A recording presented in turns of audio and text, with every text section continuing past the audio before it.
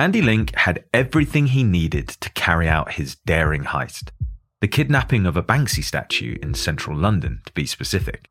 And he was doing it with typical Andy nonchalance. When I just thought, well, that's quite easy if you can hire a fucking lorry, which I've got connections, all that kind of stuff. Logistics is one of my fortes.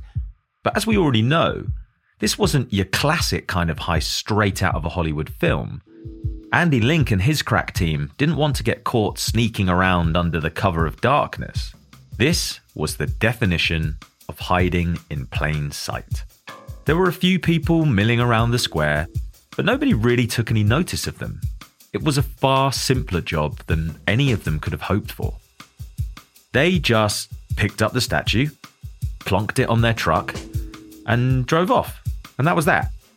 If it wasn't for the outfits, anyone watching would have thought they were simply from the local council. And that's the thing about graffiti and artists is that the more brazen you are, the more, you put off a high-vis jacket on and then no one will say anything to you.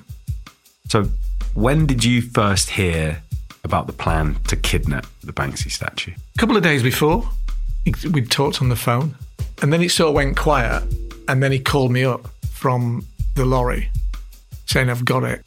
And I was like, what? So I just went over to his house. There was mention of it and a talk of it, but I didn't think he'd do it. But, like Link, he always delivers when he says he's going to do something. So he called me over, and it was sort of there under this lockup, under this arch, within this kind of like one of those repair shops in the corner. And he was like, I don't know what to do with it. I'm like, well, what are we going to do? So then we just sat down and came up with a kind of plan. Yeah, my mate were living in a warehouse after that, and we took it to the warehouse, and we had it on the loading bay of his warehouse for about 3 months, and then my mate were moving out of this warehouse, so he had to then remove it. So that's when I just got the same lorry driver to bring it and drop it in my back garden. And so once you'd done that, you've got 3 months it's in a warehouse, eventually you move it to your garden. At what point did you send the ransom note? Oh, no, I sent the ransom note the day after, the night we got back from kidnapping. Straight away I wanted him to know what was going on, so it was straight away I did that. Remind me what the ransom note said again. Help me please, Banksy. Just a picture of the statue with a piece of the broken fiberglass inside, like a finger. Like a finger. Just to prove that, not a photograph of in situ, but just against a brick wall, so they knew I'd got it. And that was it, and left it at that. I didn't leave no contact details, nothing. You kind of made it for him to figure out who'd done it? Yeah. And how long was it until you got a response? 24 hours. I'm Jake Warren, and from Podimo and Message Heard, this is Who Robs A Banksy? Back in 1990, Wakefield was still reeling from Finger In A Matchbox, the rave Andy put on, which didn't go exactly as planned. The rave didn't just have a few arrests, it actually broke a record and became the event with the most arrests to ever have taken place in the UK. Not exactly the best accolade for an illegal party planner. For Andy's friend Gilly, who was involved in the rave scene alongside him, it felt different to the usual illegal raves they had got accustomed to. Andy's wasn't special, it was big, but there was lots more. There was equal amount of people and police. But the police decided to arrest him. Normally they just kind of like surround the place, go in and take the sound system out, and then everyone would go off somewhere else. But with that, I think it was a message to people going, if you go to a rave, you'll get arrested. I do wonder if the police had been hoping to catch Andy red-handed. The list of his arrests that we received was as long as my arm. But he had never been sent down before for that long of a stretch. But because he was the known organiser and figurehead of this rave, they were able to really crack down and make an example out of him. So anyway, I did it, got arrested on ridiculous bail conditions. One of the bail conditions was that I couldn't cause the organisation of public entertainment, which meant if I was in a pub and put money in the jukebox, I was breaking my bail conditions. Wow. It was ridiculous. Cut a long story short, I was on bail for about 18 months under these conditions. He was sentenced to 15 months in Armley Prison in Leeds, West Yorkshire. Prison is just like another world. It's a microcosm of society, because you've got all kinds of people. You've got people that are for drunk driving, so you've got every type of person in there. Andy told me plenty of illuminating stories about his time at Her Majesty's pleasure, but one in particular really stands out, and I think it explains a bit more about the sort of things that truly drive him, about why he'll go to such ends to right perceived wrongs, to push back against what he feels are an injustice. And for the record, when Andy mentions a screw, he's using the British slang term for a prison guard. I never had any real problems, except I had one fight while I was in there. Now it works. They used to have you'd have to have roll checks 3 or 4 times a day, right?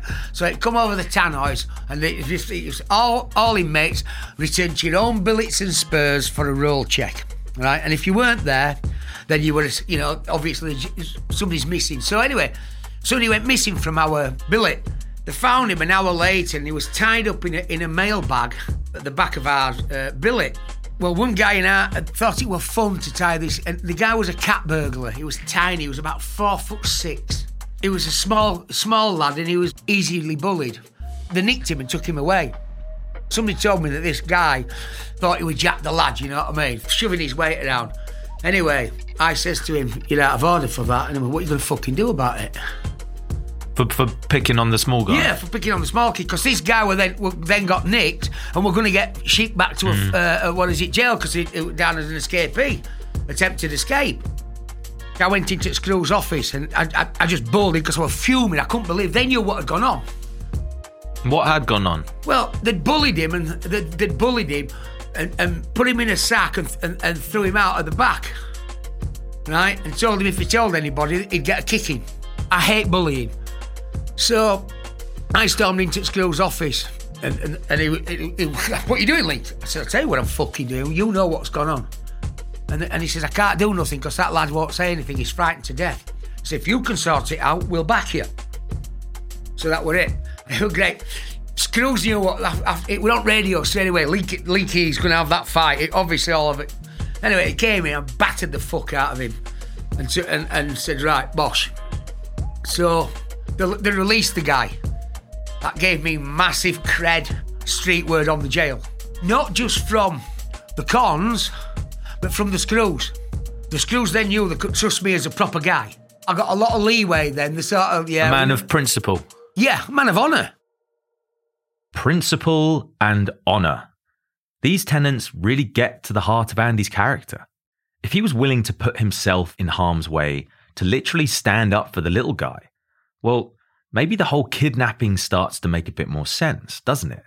Because plenty of artists, Andy included, felt like they were the little guys when it came to Banksy, and that Banksy had either forgotten or forsaken where he came from and the people he left behind. I think there was a lot of animosity towards Banksy for sort of hogging the limelight. In her time as the arts editor of The Independent, Matilda Battersby interviewed every big street artist around, with the notable exception of Banksy, of course. It turns out Andy is not the only artist with the claim of a feud with Banksy, and they all seem to have something in common. Whenever I've interviewed all of these artists, they seem to use the same words almost when they describe their feuds with Banksy. They seem to say, "He disrespected me." It's this idea that this very, very small world of street artists who all know each other, who all operate under the cloak of darkness, who won't spill the beans on what their real names are, or there's a sort of very firm code of honour around what you do in this particular small world. And I don't know if it's things that Banksy has done or if it's the simple fact of his huge success by comparison. People get very upset if he doesn't seem to acknowledge their work or even have heard of them. Andy applies this strict code of street art honour and respect to his whole life. Remember why he told me he'd continued with the plan to put on Finger In A Matchbox rave, even when he knew the police were onto him. People can say what they want about me, but I'm a man of my word. If I say there's something's going to happen, I'm going to do it, then I will do it. Andy served 7 months out of his 15-month sentence, getting out on parole in 1992. He immediately went to the police station to retrieve the check for the profits he'd made at Finger In A Matchbox. And he was given it by Detective Chief Inspector Durham, an officer who he knew well. Anyway, he says, well, what are you going to do with money then, Linky? I said, I'm going to fly. Now I've got this, I'm going to book a flight to Thailand. That was the first time I'd proper left the country. He says, sarcastic. So we'll send us a postcard then, Linky, won't you? I went, yeah, where do I... So I haven't got your address. It's dead easy, Linky. It's Police Force Intelligence Headquarters, Laburnum Grove, Wakefield, WF1. Easy to remember. I went, right, I will. And being a man of his word, that's exactly what he did. About a month or so later, I did. I fucked off to Thailand.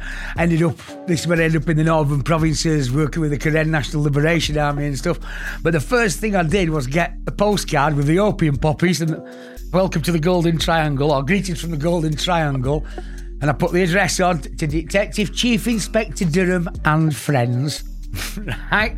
And I put on it, dear Mr. Durham and your crew, just want to say I'm having a lovely time. Weather is beautiful. Everything's really good. Thank you for your help.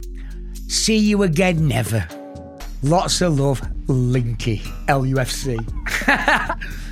LUFC being, of course, Leeds United Football Club. This chapter of Andy's life is fascinating to me. It was one of the stories he first told me, and one that in truth, I thought was a load of completely made up bollocks.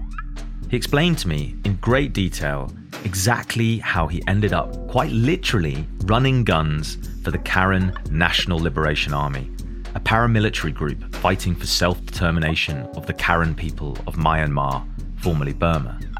They'd been in an on-off civil war against the Burmese majority since way back in the 1940s.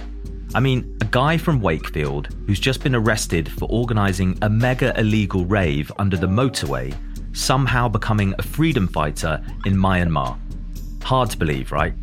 Well, not if the supposed freedom fighter in question goes by the name of Andy Link. But rifling through the swathes of evidence he'd brought over, we found countless photographs of him there. He's there with troops on parade, watching them in shooting practice, and there's plenty of him cruising down tropical rivers with the militia, even a couple more troubling ones of child soldiers holding AK-47s. Whatever his true motivations for being in Myanmar, he sounded really swept up in their movement. He empathised with their cause. He helped their fight for freedom in his own small way. There were serious risks involved, and he took them willingly. Did you feel, I guess, an affinity to the people? Did you sort of believe in their struggle? Yeah, 100%. You know, I've always been a revolutionary, haven't I? I've always believed, I've believed in power to the people, you know, and I've always been anti-authoritarianism. So that, you know, these people are getting not only are they, you know, they're getting slaughtered, and they were just lovely. You know, I just looked at them. These were lovely people. How could they be treated like that? This was another side of Andy I liked. While so often he seems to have some kind of ulterior motive for what he does, money, respect, or favour, in this case, he genuinely seemed to care about what was happening and the plight of the downtrodden. The street art world is inherently subversive. Spray painting public space is a political act in itself. And arguably, no artist of the 21st century's work is more blatantly political than that of Banksy's. The one thing everyone knows about Banksy is that no one knows very much about Banksy. He's elusive. It's part of his trade. People claim he's from Bristol, that his name is Rob or Robin, but beyond the overtly political art, the few facts we do know about his life confirm his freedom-fighting credentials. In a book charting the history of Bristol local football club, the Eastern Cowboys and Cowgirls, it's reported that Banksy was actually their goalkeeper for a time. And in 2001, Banksy joined the Eastern Cowboys and Cowgirls on a tour to Mexico, where they played one of their matches against a team made up of Zapatista freedom fighters. Banksy even painted a mural in their honour while he was there. So once again, the myths of Banksy and Andy are intertwined, warped mirrors of one another, which might come in handy as back at our heist, Banksy is about to figure out who has kidnapped his statue. Perhaps this symbiotic connection between the two men was What made it so easy for Banksy to figure out who had kidnapped his beloved drinker? Within 24 hours, in fact. Or maybe the more likely story was that Andy had the exact right team around him to help him get Banksy's attention. Obviously, you weren't there on the day, but he came to show you, hidden under a tarpaulin in a garage lockup in an arch or whatever it was. How did he seem? Like he always is. Just full of it. There's all these guys, this garage that are repairing taxis, and they're all just looking at him going, what the hell is going on? What is that thing anyway? I mean, it's an ugly piece of statue anyway. Another thing about Gilly is, while lots of people in our story sort of know Banksy to some degree of separation, Gilly actually knew him well. He used to work with him in his days as a photographer, and he also had plenty of press connections. So he knew exactly who to call to get a media buzz going. I mean, the idea was to ransom it. So we wrapped it up and we blindfolded it and I took pictures of it, and then we sent them to Simon Hatton at The Guardian and said, we've got this statue. Simon Hatton is probably the only journalist who has officially interviewed Banksy face to face. In fact, on the very day that the drinker was being unveiled, Simon described Banksy as white, 28, scruffy casual. He looks like a cross between Jimmy Nail and Mike Skinner of the streets. Not exactly a standout appearance. Perhaps that's how he's managed to get away with staying anonymous for so long. You'd walk past him in the street and you wouldn't look twice. Simon turned us down for an interview with a polite, no, tar. But in our research, we stumbled upon a YouTube video of him explaining exactly what happened. It was unclear where the footage came from or what it was for, but we can see Simon being interviewed in a talking head as if for a documentary. The video also includes low-quality videos of Andy wearing a balaclava, waxing lyrical, as he tends to do. And then I didn't really think about it again. Then one day I got a phone call, kind of very muffled. It was kind of a lad with a real brassy Yorkshire accent who called himself AK-47. And he was like, hey, it's my name's AK-47 and I've kidnapped Banksy's the drinker. And by that time I've not spoken to Banksy for a while and didn't really remember it. And he was very excited about it. He said, the drinker, the sculpture, the one that we've kidnapped it and we want loads of money for it. And Banksy phoned me up and said, what's all this about? The drinker being kidnapped. So I said, yeah, they want me to negotiate a salary, they want a release. And he just laughed. And he told me he thought it was a piece of shit anyway. And he'd wasted loads of money on it and he was glad that it had gone.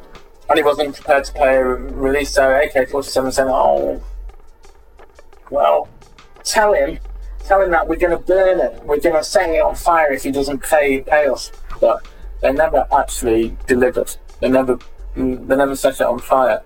I mean, from what I've heard, the drinker is somewhere alive and kicking in an AK-47 warehouse. Yeah, so it was this kind of to and fro between them. And Banksy was, as usual, quite cool about it and going, yeah, I don't even want it, burn it, I'm not that bothered. And I said, well, why don't we just get a can of petrol from you as long as you sign the petrol can? Banksy didn't want to sign the petrol can. He ignored any of the ransom offers that Team Art Qaeda gave him. Banksy didn't seem to care, which wasn't quite the response that Andy had been hoping for. But then just afterwards, I got a couple of people. My friend Dave Bea, who runs Back to Basics, he contacted me. He knew people that knew Banksy, via Inky, I think it was at the time. And was saying, look, what do you want for it? To start off with, I said, $5,000 to cover my costs or a piece. But then they get in touch every 3 months. But by that time, I kept putting my price up. Right, but they were coming.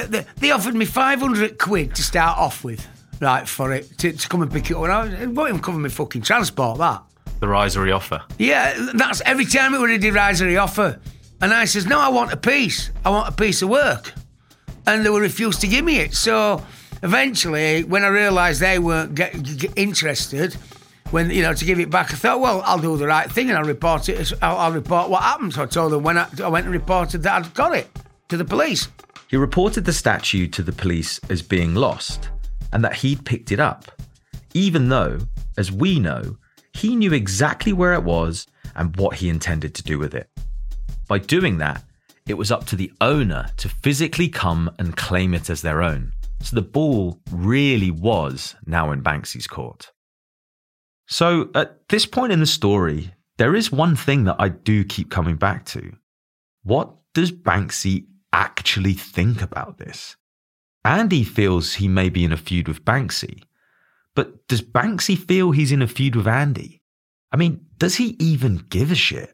How much can this simply be chalked up to a one-sided petty grudge?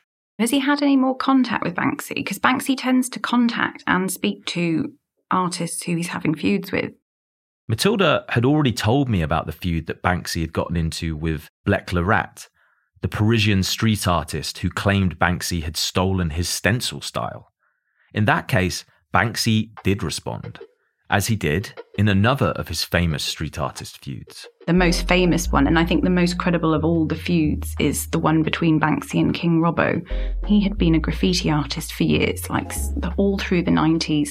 He was a proper hand-style graffiti artist, a train writer, and he had done this piece of art in the 80s on Regent's Canal, so right near where Coal Drops Yard is in King's Cross, and it was called Robbo Incorporated.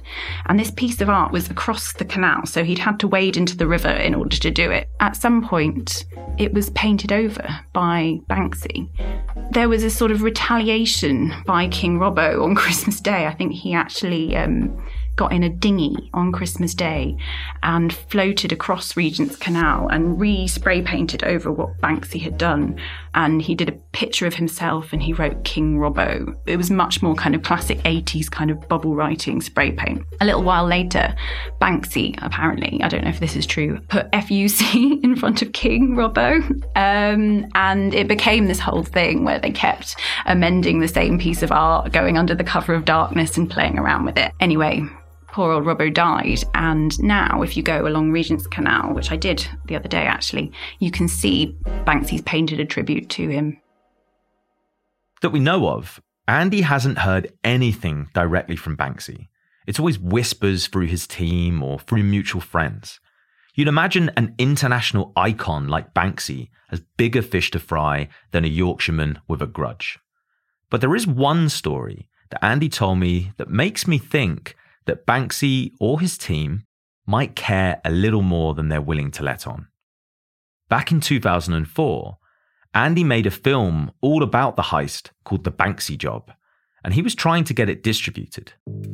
The distribution company that distributed Exit Through the Gift Shop, they then bought the rights to our movie and given us a good fucking price for it, for Australian distribution deal.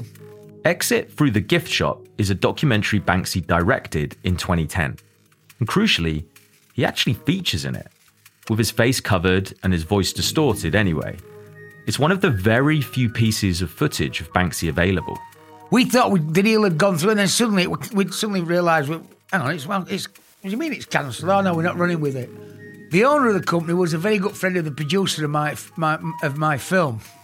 He says, basically, we got an email through from Pest Control which said, we've heard that you've paid to do the distribution of the Banksy Job.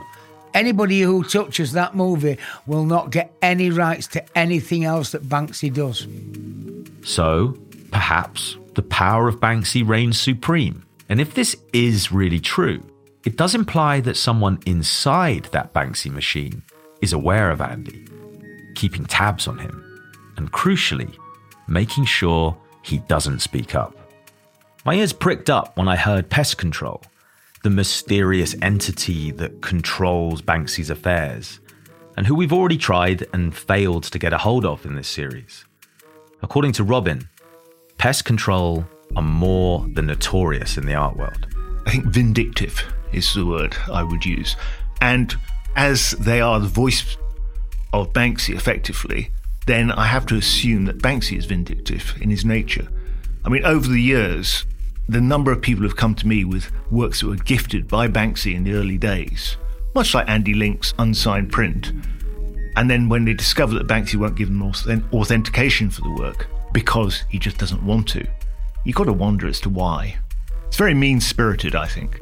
I mean, I've met many, many young people, well, not so young now, but they were young then, who really helped Banksy in the early days and supported him, and they were gifted things for doing work for him, and those same gifts they can't now cash in because he refused to authenticate them. It seems that Banksy was no stranger to upsetting people in the art world. But after all this, I'm still really keen to hear from the man himself. I want to know just how much he cared about all this. Was the heist just another in a long line of grievances levelled against Banksy? I mean, he offered Andy a jerry can and some matches to literally burn the statue down. Is this all just a massive wild goose chase? Even a "who the hell is Andy Link" would work for me at this point.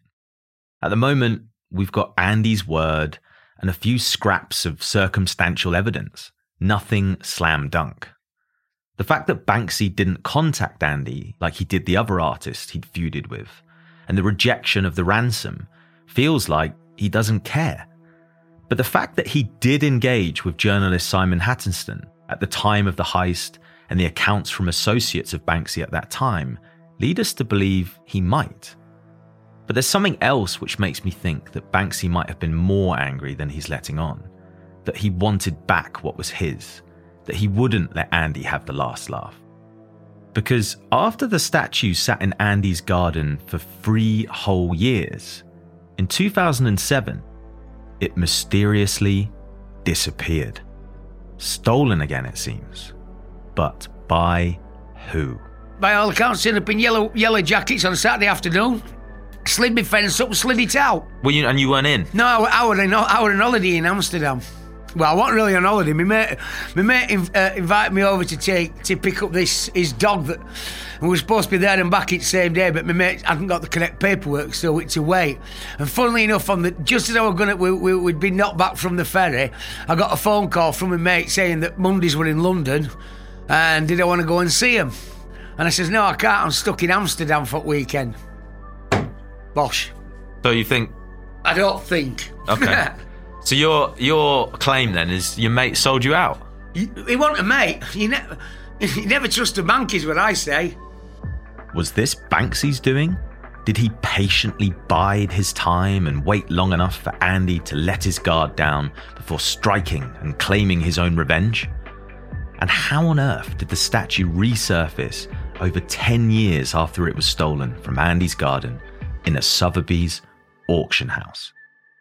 That's all coming up next time on Who Robs a Banksy.